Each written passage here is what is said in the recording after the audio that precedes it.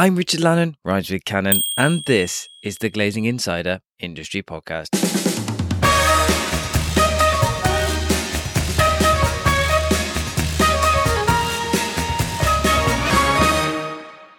This episode is brought to you by Nozzle. The Nozzle team captures photos, videos and drone footage from locations across the UK to create content for your social media and case studies for your website. To find out more about Nozzle's pay-as-you-go and monthly packages, visit nozzle.media. Welcome to the podcast dedicated to the people of the glazing industry. In this episode, I talk with Deborah Hendry, who is the Managing Director of Colourseal Limited. In this conversation, Deborah talks us through her fenestration journey, all the way from how it started to the position she's in today. So, without further ado, let's get started. Deb, welcome to the podcast.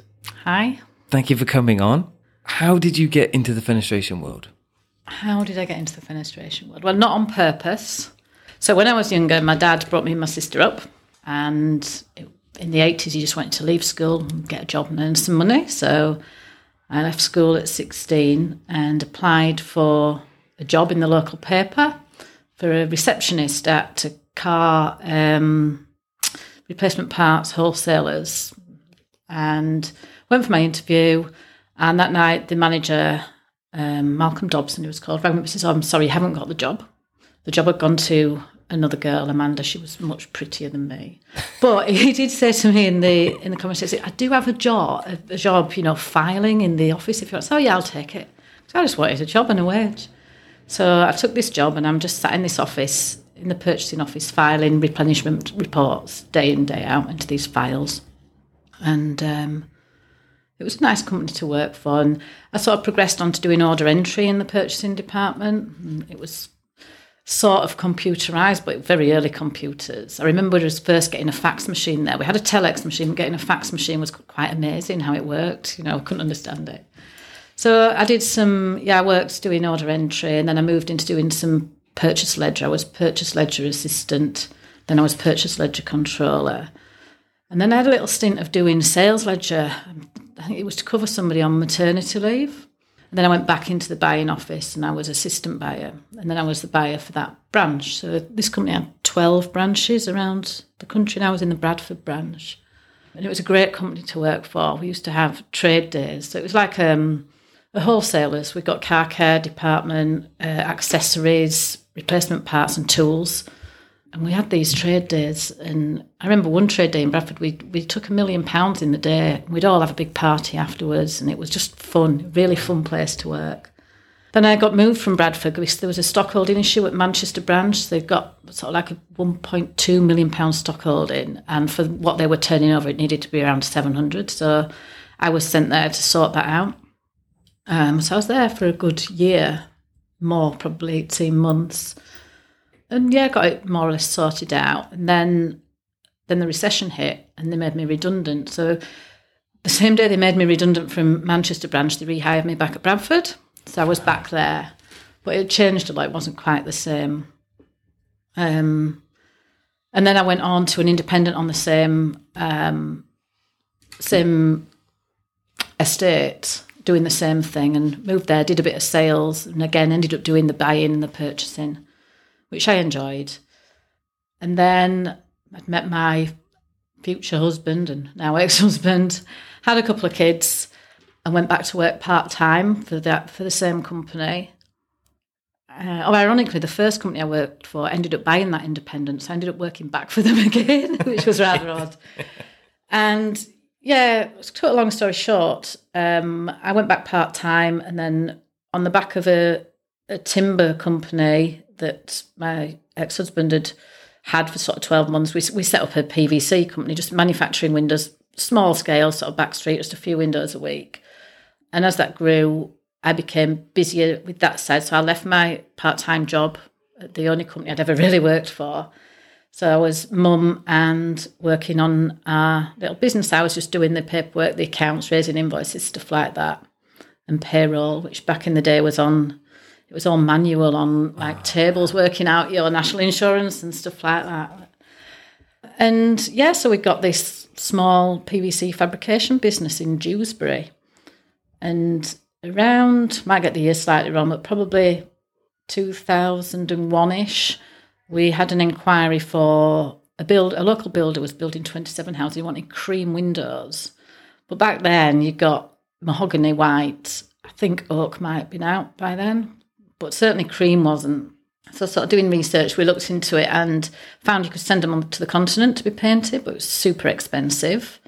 And researched the paint, set up a bit of a makeshift booth and managed to paint these windows for this guy. I don't think there was enough health and safety in place at that point, but that's how the colour side started. And then, so we were running two businesses at that point, one that's manufacturing windows, one that's colouring windows, and they were doing a lot of intertrading. So decided the best thing was shut one down and just have either a manufacturer that colours or a colour coater that manufactures. It shows the colour coater that manufactures. So hence we would just colour seal. Moved to some new premises. My ex-husband's relationship was rocky anyway, and we ended up getting divorced 2008 and tried to work alongside each other in the business, but that doesn't really work. So, long story short, I ended up taking out a loan and buying him out of the business. But he took the manufacturing side. I stopped manufacturing. If I needed any windows, I'd just buy them in and just had the colouring side. And we had 2 spray booths and a drying area. It wasn't a proper drying room, but it was a warm room. And so from that day on, I was on my own. But I loved it. I was really passionate about my business. I love dealing with people. I love looking after customers. I'm very customer focused. So, the day the money transferred and I had to ask for the keys back wasn't a pleasant day, but, And then it was literally about a week later, I had a brain hemorrhage. Which wasn't very nice. Well, it was, I say it's a funny story, it's not funny at all, but I had this brain hemorrhage and I went to the hospital and they said to me, you've got a tension headache, go home and take some paracetamol. And I went home, my stepdaughter was babysitting for my children because they were, what would they have been, 10 and 12 then. And I remember I spoke to my family. My family lives in Cornwall, my dad and my sister's family. And I must have been in and out of consciousness, really. I didn't really know what I was saying. So that was on a Sunday. And then the Monday morning, my friend from up the road took me down to my GP's. My GP said, you are going to the hospital now, you need to scan. So from that, they saw I had a bleed, blue lighted over to the LGI in Leeds. And I don't remember a lot of it. I think it was all much worse for my family than me. So I do recall being in the high dependency ward in the LGI and this guy called Farouk explaining to me how I can't have surgery there because the surgeon who could do it was on holiday in Goa or somewhere. And I remember him, one thing I do remember clearly is him explaining to me that Nurse Neil, who was sat next to me, would travel in the ambulance with me over to Hull. So I ended up over in Hull. In the meantime, my family from Cornwall, so my dad, my sister, husband, and 2 nieces were all travelling up to my house to look after my kids. And I was in Hull. I remember them visiting, my niece fainting, banging her head on the floor. And other than that, I don't remember a lot until I was coming to. But for my family, it wasn't very nice. They waited whilst I was in surgery and they got told to go because it was going to drag on longer. They called them that night at my house and said, it's not looking good. She might not pull through. If she does, high chance she's going to be paralysed. But I'm I'm very stubborn. And I wasn't ready to go, clearly. I still see my children grow up properly. So I did survive that. I say it's a funny tale because so many things could have gone wrong. I had a second bleed during the surgery, even to the point when I had to lay flat for days, and to the point when they were going to come and take my lumbar plunge out and let me sit up. They explained thoroughly what would happen. They said, you'll feel a real weird dragging, and we're going to apply really hard pressure onto where the wound is and stitch you up, dress you, you can sit up then. And I waited all day because I really wanted to sit up in my bed. And this junior doctor, came round and did all that. They, applied the pressure, it was a horrible feeling, pulled this tube out, put a big plaster on me and turned me around, sat me up. And as he walked away, I could just feel all my fluid coming out of my spine because he'd forgotten to stitch me. So, Yeah, it was. I'm very, very lucky to be here. Very lucky to be here. So a few more days in hospital. I went home. My dad and my sister were on shifts looking after me. I think my sister took the first week where she drove me down to work and I was allowed, I think, 2 hours a day to be in work. And then they took me back again. And then the second week I was allowed in for half a day. And then I gradually got back to working normally. But like I say, it was much worse for them than me because I don't remember any of it. So yeah, that was an interesting start to sort of running the business on my own, if you like. So where are we now? 2009.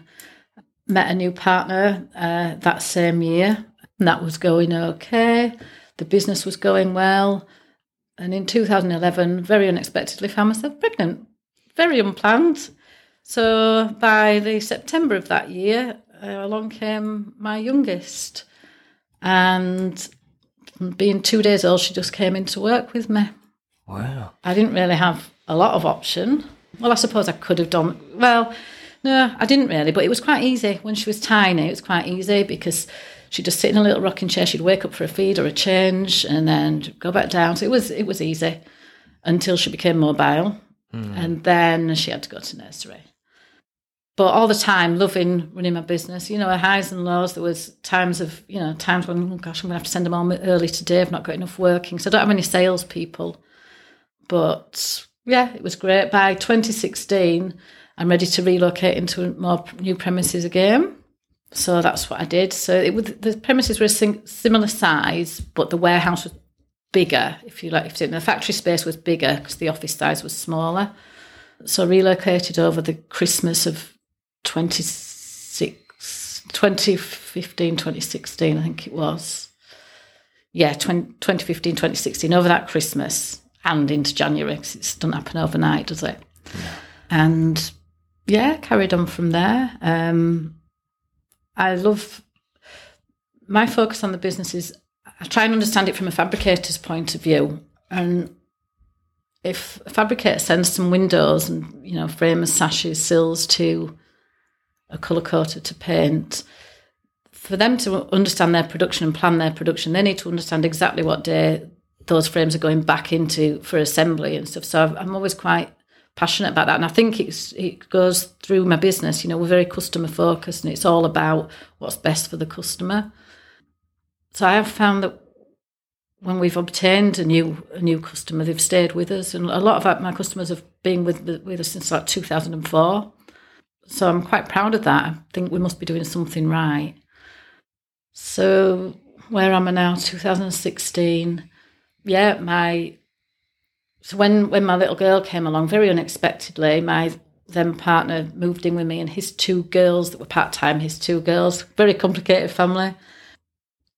Got engaged, going to get married, but then he decided he wanted to be single. So I don't know why I'm telling you all this, but I'm just in a really great place where I am now. And my two passions in my life are my family and Colour Seal. I live for it. I absolutely love it. Work with some great people in this industry. In 2017, we heard about the Paddle to Pedal. I think you did a podcast with Sarah Hitch, and she was going to do the next one, but met some amazing people on there, amazing ladies in the industry and the support guys. It was really fun to do, really horrible in parts as well.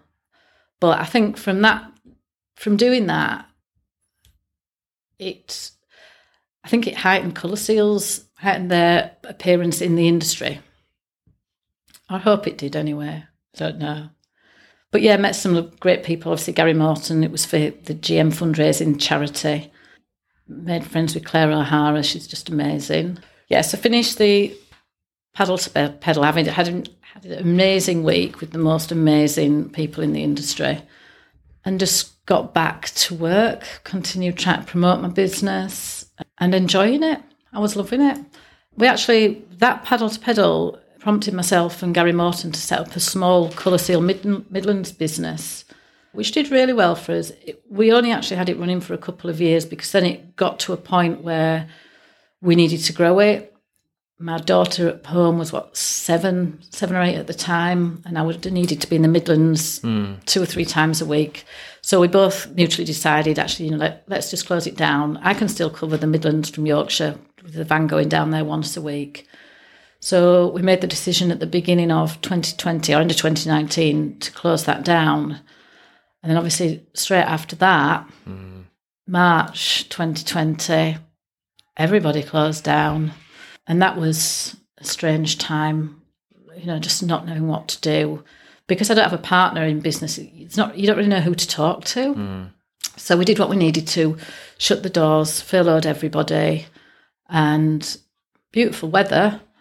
Yeah. But you don't know what's going to happen. I remember at the time thinking, I'm not going to pay my suppliers. I want to see if this furlough works. I was worried because there were all sorts of rumours going around. Yeah. See if the furlough works. And when it did work, obviously then we paid all our suppliers and things. And probably about 6 weeks in, thinking, they didn't say stop manufacturing. And then I heard a few other people started to go back. So I started going in just a couple of times a week. So I needed to understand, because we're not manufacturing a product. We've got our customers' products in our factory, and I needed to understand what I'd got in that we hadn't touched yet, what I'd got in that we'd painted, what I'd got in that was ready to go out, and all the orders that we had in, what's going to happen to these? They're all going to be cancelled. So I started to go in a couple of times a week, and I'd take my daughter some days, and then gradually see people going back. And I was getting in touch with customers saying, right, these are the orders we've got in. We've got this in our factory of yours, and just trying to see where we were with everything. And the industry started coming back. Then I thought, I'm going to have to bring 2 or 3 into the factory. So I gradually brought people back into the factory. And it wasn't until I realised I needed to bring someone else into the office, I thought, I can't really bring my daughter in. But all we did, as everybody did, put the screens up and all the hands there. So then I had to hire a nanny for my daughter the days that I wanted to go into work. And we, as every other business, we just gradually came back. What I found amazing, out of all the 300 odd orders on our system, every single one of those orders happened except for one.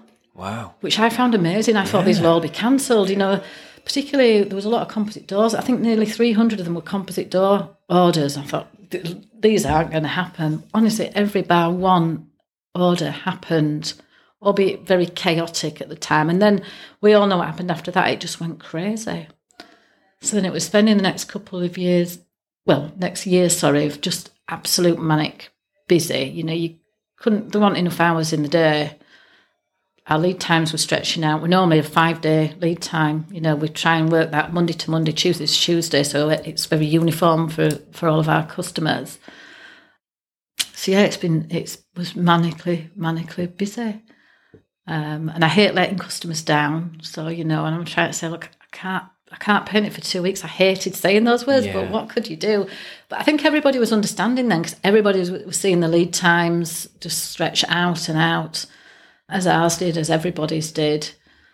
So went from quite sleepless nights, trying to come back from COVID, to in the July of 21, my lease had come up. I hate moving my factory, I won't do it again. My lease had come up, and the agent working for my landlord said, there might be an option to buy. I said, if there's an option to buy, I might look at it. He said, there could be an option to buy in 12 months. Might be able to do this, because it wasn't just my unit, it was another unit next door, which I thought, we are growing, I could do with more space. So anyway, this option wasn't an option, it was a commitment, and I couldn't commit. So I said, I'll just lease again. Rewrote the lease, they'd taken out the Landlords and Tenants Act, so my solicitor said, you have to have it in there, it's the only thing that protects you. I said, we'll put it back in and we're all good to go, to which they issued me a Section 25 to get out. Got 6 months to leave, find new premises and leave. So from that day, I didn't really sleep. So 6 months to find new premises, relocate the whole factory was quite stressful, to say the least. Oh. Andy, who was my production manager, been absolutely amazing throughout all. He'd come out and look at units for me. When we did find somewhere, it's a lot bigger. It's half the size of Gwent. So I was in 12,000 square foot. I've moved to 18,000 now. And, just help planning, laying out the factory. He's been absolutely amazing as Andy. So we managed it. We were a month late. We should have been out by the end of December. We were finally out by the end of January. But yeah, I didn't sleep a lot for quite a number of months, as you can imagine. But now we're in the new place. It's really well set out. We've got 5 spray booths. We've got 2 catalytic drying rooms. The layout, things happen for a reason. Yeah. We wouldn't be where we are today if I'd have stayed in that old unit. So although it seemed horrific at the time, things always happen for a reason, don't they? And I'm sure that did. The location we're in now is brilliant. We're on a busy main road, much better motorway access and much more capacity.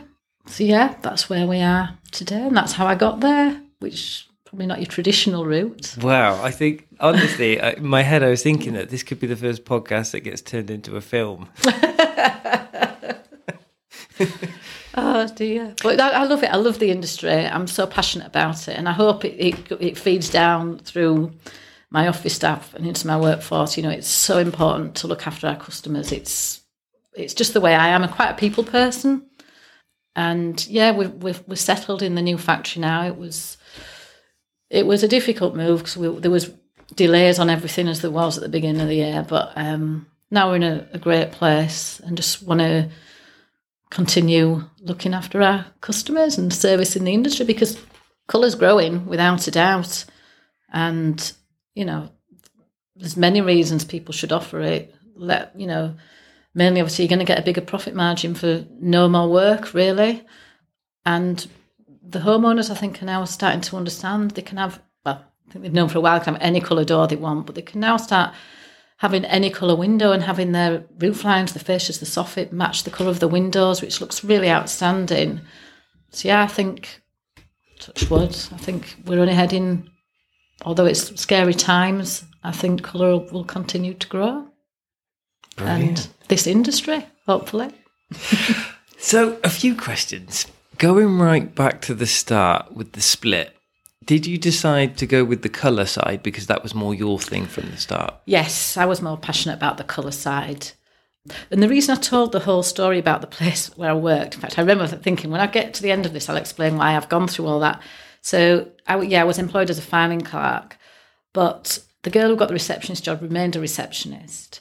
But the amount of things I learned within that one company, I utilise a lot of it today. Yes. Some of the systems I've put in place for our purchase ledger schemes, and I learned so many different things. So I'm really glad I didn't get the receptionist job and I was just filing these replenishment reports. But also that is an important thing because a lot of people see, purchasing, invoicing, all that as the boring behind the scenes, but it's so important. You need to understand it. You need to understand how your books balance. You need to understand your sale. Yeah, it is important. It is, which is why it's definitely a powerful thing that you had that knowledge and you knew how to be, you must be naturally organised. If you were to look at my desk, I wouldn't say so. Organised chaos, maybe. I don't know. I just enjoy what I do. I really do. I love, it's like I say, it's my baby, really. My family and then Colour Seal. Brilliant. Then, so the next question is going back to what happened with your head. Did they give you a reason why that happened? I'm not trying to avoid it myself. No. I'm sure you are. But if there's something. Well, back then I did smoke a little bit, so I think that contributed. And I think I just had a lot of stress with the divorce and the taking over the business and all that sort of thing. So I think it was a combination of many things. But basically it was a weak blood vessel and, it's like a small balloon in the vein and it just popped. So stress definitely didn't help? No, I don't think so. And I've got 3 titanium coils in my brain now. Wow. They don't go off on the metal detector? They don't actually, no. Something with titanium, isn't it? Yeah. Because I do explaining that one every time we went to the airport. So the colour side, having the experience of having a manufacturer or fabricator, you knew how they work. So it was definitely, you're in a unique position there. Yes. And that was what was interesting for me as well. Yeah, it was. But back then as well, we were quite specific. You must take all your gaskets out. No gaskets in here because it's a problem to us, isn't it? Paint won't stick to gaskets. But of course then co-extruded gaskets came along. So initially we said, we'll just spray over them and you have to clean it off with soapy water. But it's not the right way to go. So after about a year of that, we need to mask these gaskets, and tried many different tips. That's what we do today. We mask all the gaskets. It's laborious. It's all done by hand, so it's quite labour intensive, but it needs to be done. Most of the gaskets are all right, some are greasier than others, but yeah, that's what we do now. What's Coulon like? Yeah, that's not too bad. That's not too bad. Yeah. It's those fur gaskets, which you can't have those in really. It sort of can be done, but it's not the best. But so we've sort of just developed and changed as we've needed to. It was fine saying rip your gaskets out, but then you soon realise they can't all do that. Although I'm sure it is possible, and you can roll in a new gasket. Nobody wants to be doing that, so we had to find out what would stick to these gaskets, and we mask them. No, brilliant. That's it's definitely something that understanding that process and the pain that your customers go through just means that you can solve that problem. Yeah, well, that's what I say, understanding a fabricator. So that's why it's always really important to me. I used to hear, and I don't know any specifics, but people send things, because we weren't the only ones doing the painting. There was I think we're probably one of the largest. I don't know, we've got 5 spray booths. I don't know about down south who's a large colour coater down there, but I know others, they just say, well, we'll let you know when it's ready, come and pick it when it's ready. So I want it to be different to that. I wanted to support the fabricator. So we were always, this is the date it's going to be ready. We're going to, we do 2 things. Some people drop off their frames and doors to us and then collect them 5 days later or whatever date's been agreed. But we also send a van out, so we'll go and collect your windows. So, for example, we might go sort of Manchester way on a Monday, so we'll go and collect from everybody around Manchester, bring them back, and then the following Monday we'll deliver them back to them. So it's important for me that the fabricator understands, not just for him when they're going to sort of put them back into the production, but then for the installer who's going to install them and the homeowner, it's, if you fail, you're letting so many people down in a chain. Yeah. So yeah, I've always been quite thoroughly aware of that and sort of tried to cater for that. Yeah, that makes perfect sense. That makes sense. The next part is going back into work when you were still recovering. What was it, 2 hours a day? Yeah, well, that was my family restricting me. I would have gone back in all day. Is that because you felt you needed to keep the business going? Or for you? Just both. Probably a bit of both. It was different. I had different, some staffs. Is there any staff still there? A couple maybe. But they kept it going. I had to outsource somebody doing the wages because there was nobody else there that knew how to do that. And yeah, it was still going, but I wanted to be there. Probably my want as much as my needing to be there, just to make sure everything was running all right. I still do sit in the office where I can hear them talking to customers because I can't help butting in, like, are you doing the right thing for the customer? I don't say that to them because they're very good. They're great, actually, the guys in my office that deal with the customers. But sometimes I might just think, we can do it. No, we can do it. We'll move this. Do you know what I mean? Yeah. But yeah, probably my want more than an actual necessity for me to be there. Well, I'm just trying to imagine. I can't even imagine what you went through around that time. Your health being the thing, but also a lot of people listening to this podcast wouldn't know what to do. If they're in a similar situation, who do I palm this out to? Who can I... money isn't the object here. It's actually finding someone that can do the job and will do the job. Yeah. I remember I started stocking Eurocell sort of roof lines and trims around that time. So we were painting, we still paint for Eurocell, but we painted for them. And I'd arranged with the sales rep there, David Smith and Tony Harrison, who at the time, I think they're probably different now. We're going to have a bit of an open day because I'd sort of built a bit of a tray counter upstairs in the unit we were at then. And unfortunately, I was in hospital. I remember I had ringing David Smith and saying, we're going to have to delay it. I don't know why I was thinking of things like that. But it's funny what goes through your mind. You just try and, want to keep going, don't you? But yeah, I'm still here to tell the tale. That's amazing. It is amazing. Also, there's 2 other things. Sales. Do you have any salespeople now? No.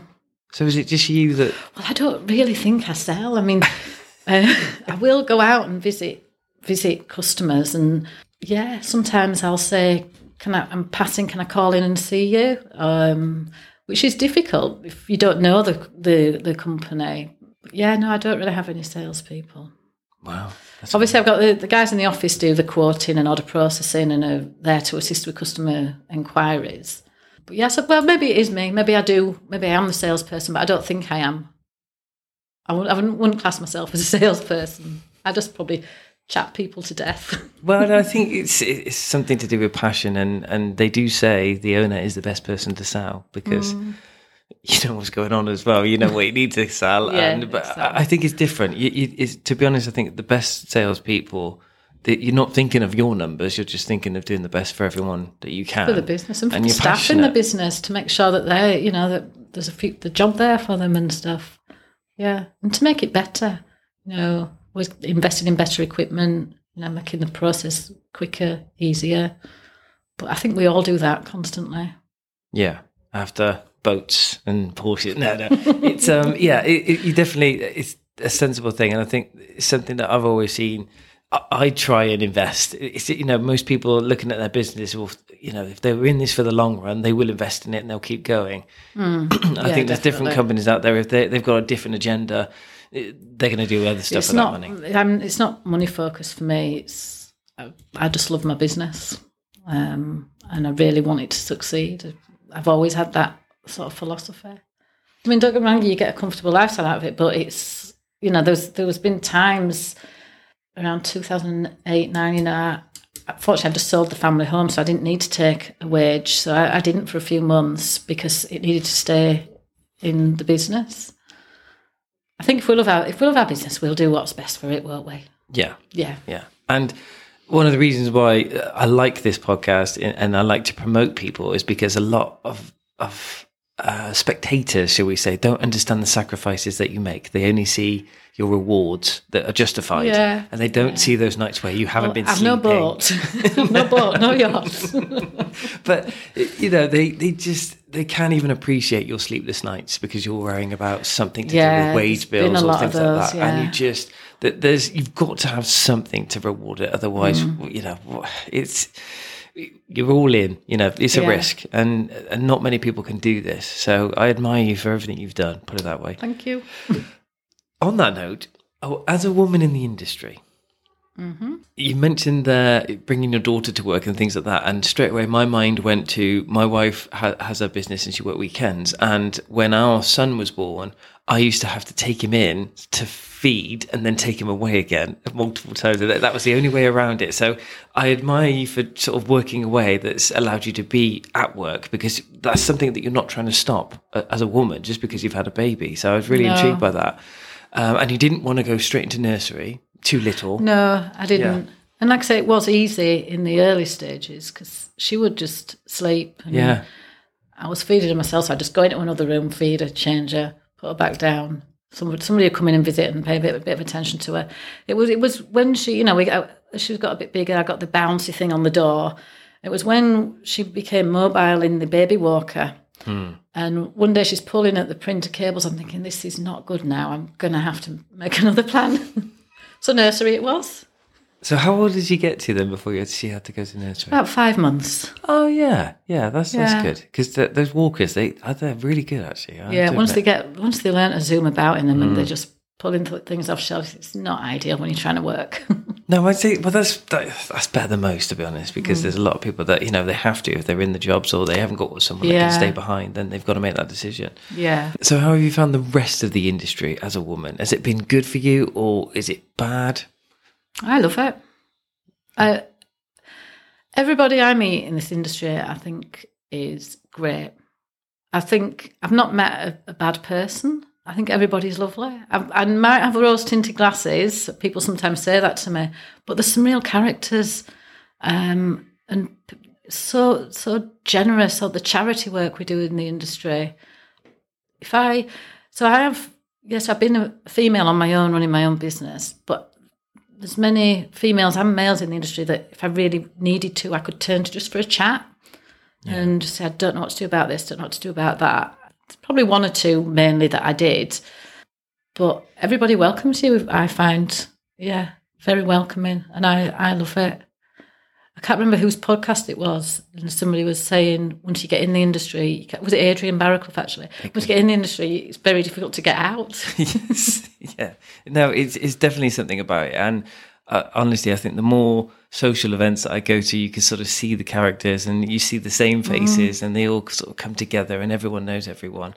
And Yeah. I've also heard and sort of listened to the stories of companies helping one another. It's not my place to say. Oh, yeah, it's a friendly but it's- industry, oh, really it's- friendly. It's not competitive. I'm sure in some aspects it is. I mean, I'm in a great position because all my customers, they might be each other's competitors, but they're my, I wouldn't like to say customers, but friends.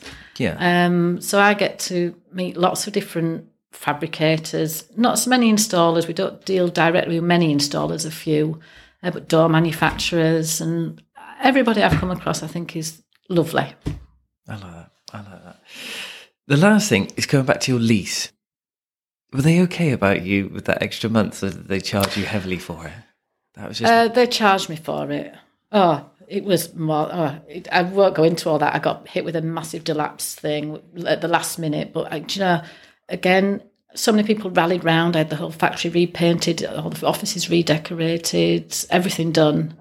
But it's a different story, not for today. I know. It's just my mind went there because I've not leased many properties, but I'm trying to sort of picture how They couldn't have done that. much really. They've been putting people out of work, and we were only a month over, and obviously we paid the extra rent and stuff. So 3 questions I like to ask. Yes. Low point. Is there a low point? I know there's definitely something there, but is there one that sticks out for you?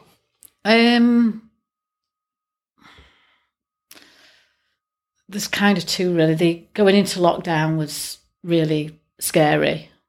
Just the not knowing. Yeah, so that was really scary. And the having 6 months to find somewhere to relocate the business. That was really, I don't think I slept at all. I cried a lot. And I think I was probably maybe extra emotional because we'd just, we were coming out of the lockdown and everybody was super busy. So none of us had stopped for months and then suddenly had that to deal with as well. So yeah, maybe that was one of the low points. And there's not really a way you can palm that off on anyone else, is there? There's not a way. Like I said, my Andy Beedham, who works, I call him production manager. He's much more than a production manager. He's great, absolutely great. Just planning, helping us. He just went out of his way so much. It was in his interest to get it right there as well, wasn't it? Well, you said I don't. He's just a great guy. If we say, well, we really need these racks, he'll just go and buy the stuff and build it himself. He's great. He's absolutely brilliant. So I don't know if I'd have been able to do it without him. So he's been brilliant. The flip side of that, is there a high point that sticks out for you? Apart from my kids, which isn't really industry related, is it? Although Katie did sort of work for us for 5 months, you could say. Probably doing that paddle to pedal. It was. I didn't want to do it. They kept asking me, and I didn't want to do it. But I got convinced, and I'm pleased. I mean, I hated the cycling. I hated the abseil. Loved the canoeing, but the whole camaraderie around it. Yeah. It was hard work, but just the people I met. Claire O'Hara, Katrina Earle, everybody, Nikki Dunbar. I could go on. I could name every one of them, and it was such a special time. The guys supporting Alan Sadler, Graham Bailey, and obviously Gary. Yeah, that was probably a high point for me. Brilliant. Last question. The hardest one of them all one for that some. I'm going to struggle with. If you had to spend 2 weeks on a desert island with someone from within the industry, who would it be? So many great people, that's the problem. Gosh. I mean, they've all got... For me, it needs to be somebody quite entertaining who's probably got some tales to tell. Well, that's loads of them, isn't it? Like I've got Gary Morton, which takes me to a funny story because it was at a time I wasn't sleeping much. Gary and I had gone out for dinner and we laugh about it now, but I was falling asleep at his stories by the end of the night. It was because I was exhausted, but I say you're just boring me. I mean, Gary be entertaining. I'd say Adrian Barraclough. He's got so many stories to tell. But I think 2 weeks with Adrian's jokes, I'm not really sure I would cope with that. Oh, there's so many wonderful people, but I think if it was 2 weeks, it'd be the lady I did the canoeing with on the Paddle to Pedal, which was Tina Morehouse of Oakland Glass. Right. She's amazing. She's beautiful inside and out, and we'd just sit and have a giggle. So I'm going to say Tina. Fantastic. Deb, thank you very much for your time today. It's no open invitation. You're welcome back anytime. So we'll find out what happens in the next part of the journey. Oh gosh, yeah. So if it's a bit less chaotic. Hopefully, yes, but it's very successful. So thank you very much. Thank you. That was a great conversation with Deborah. I hope you enjoyed it as much as I did. If you'd like to hear more podcasts like this one, consider subscribing. Otherwise, thank you for listening. Until next time.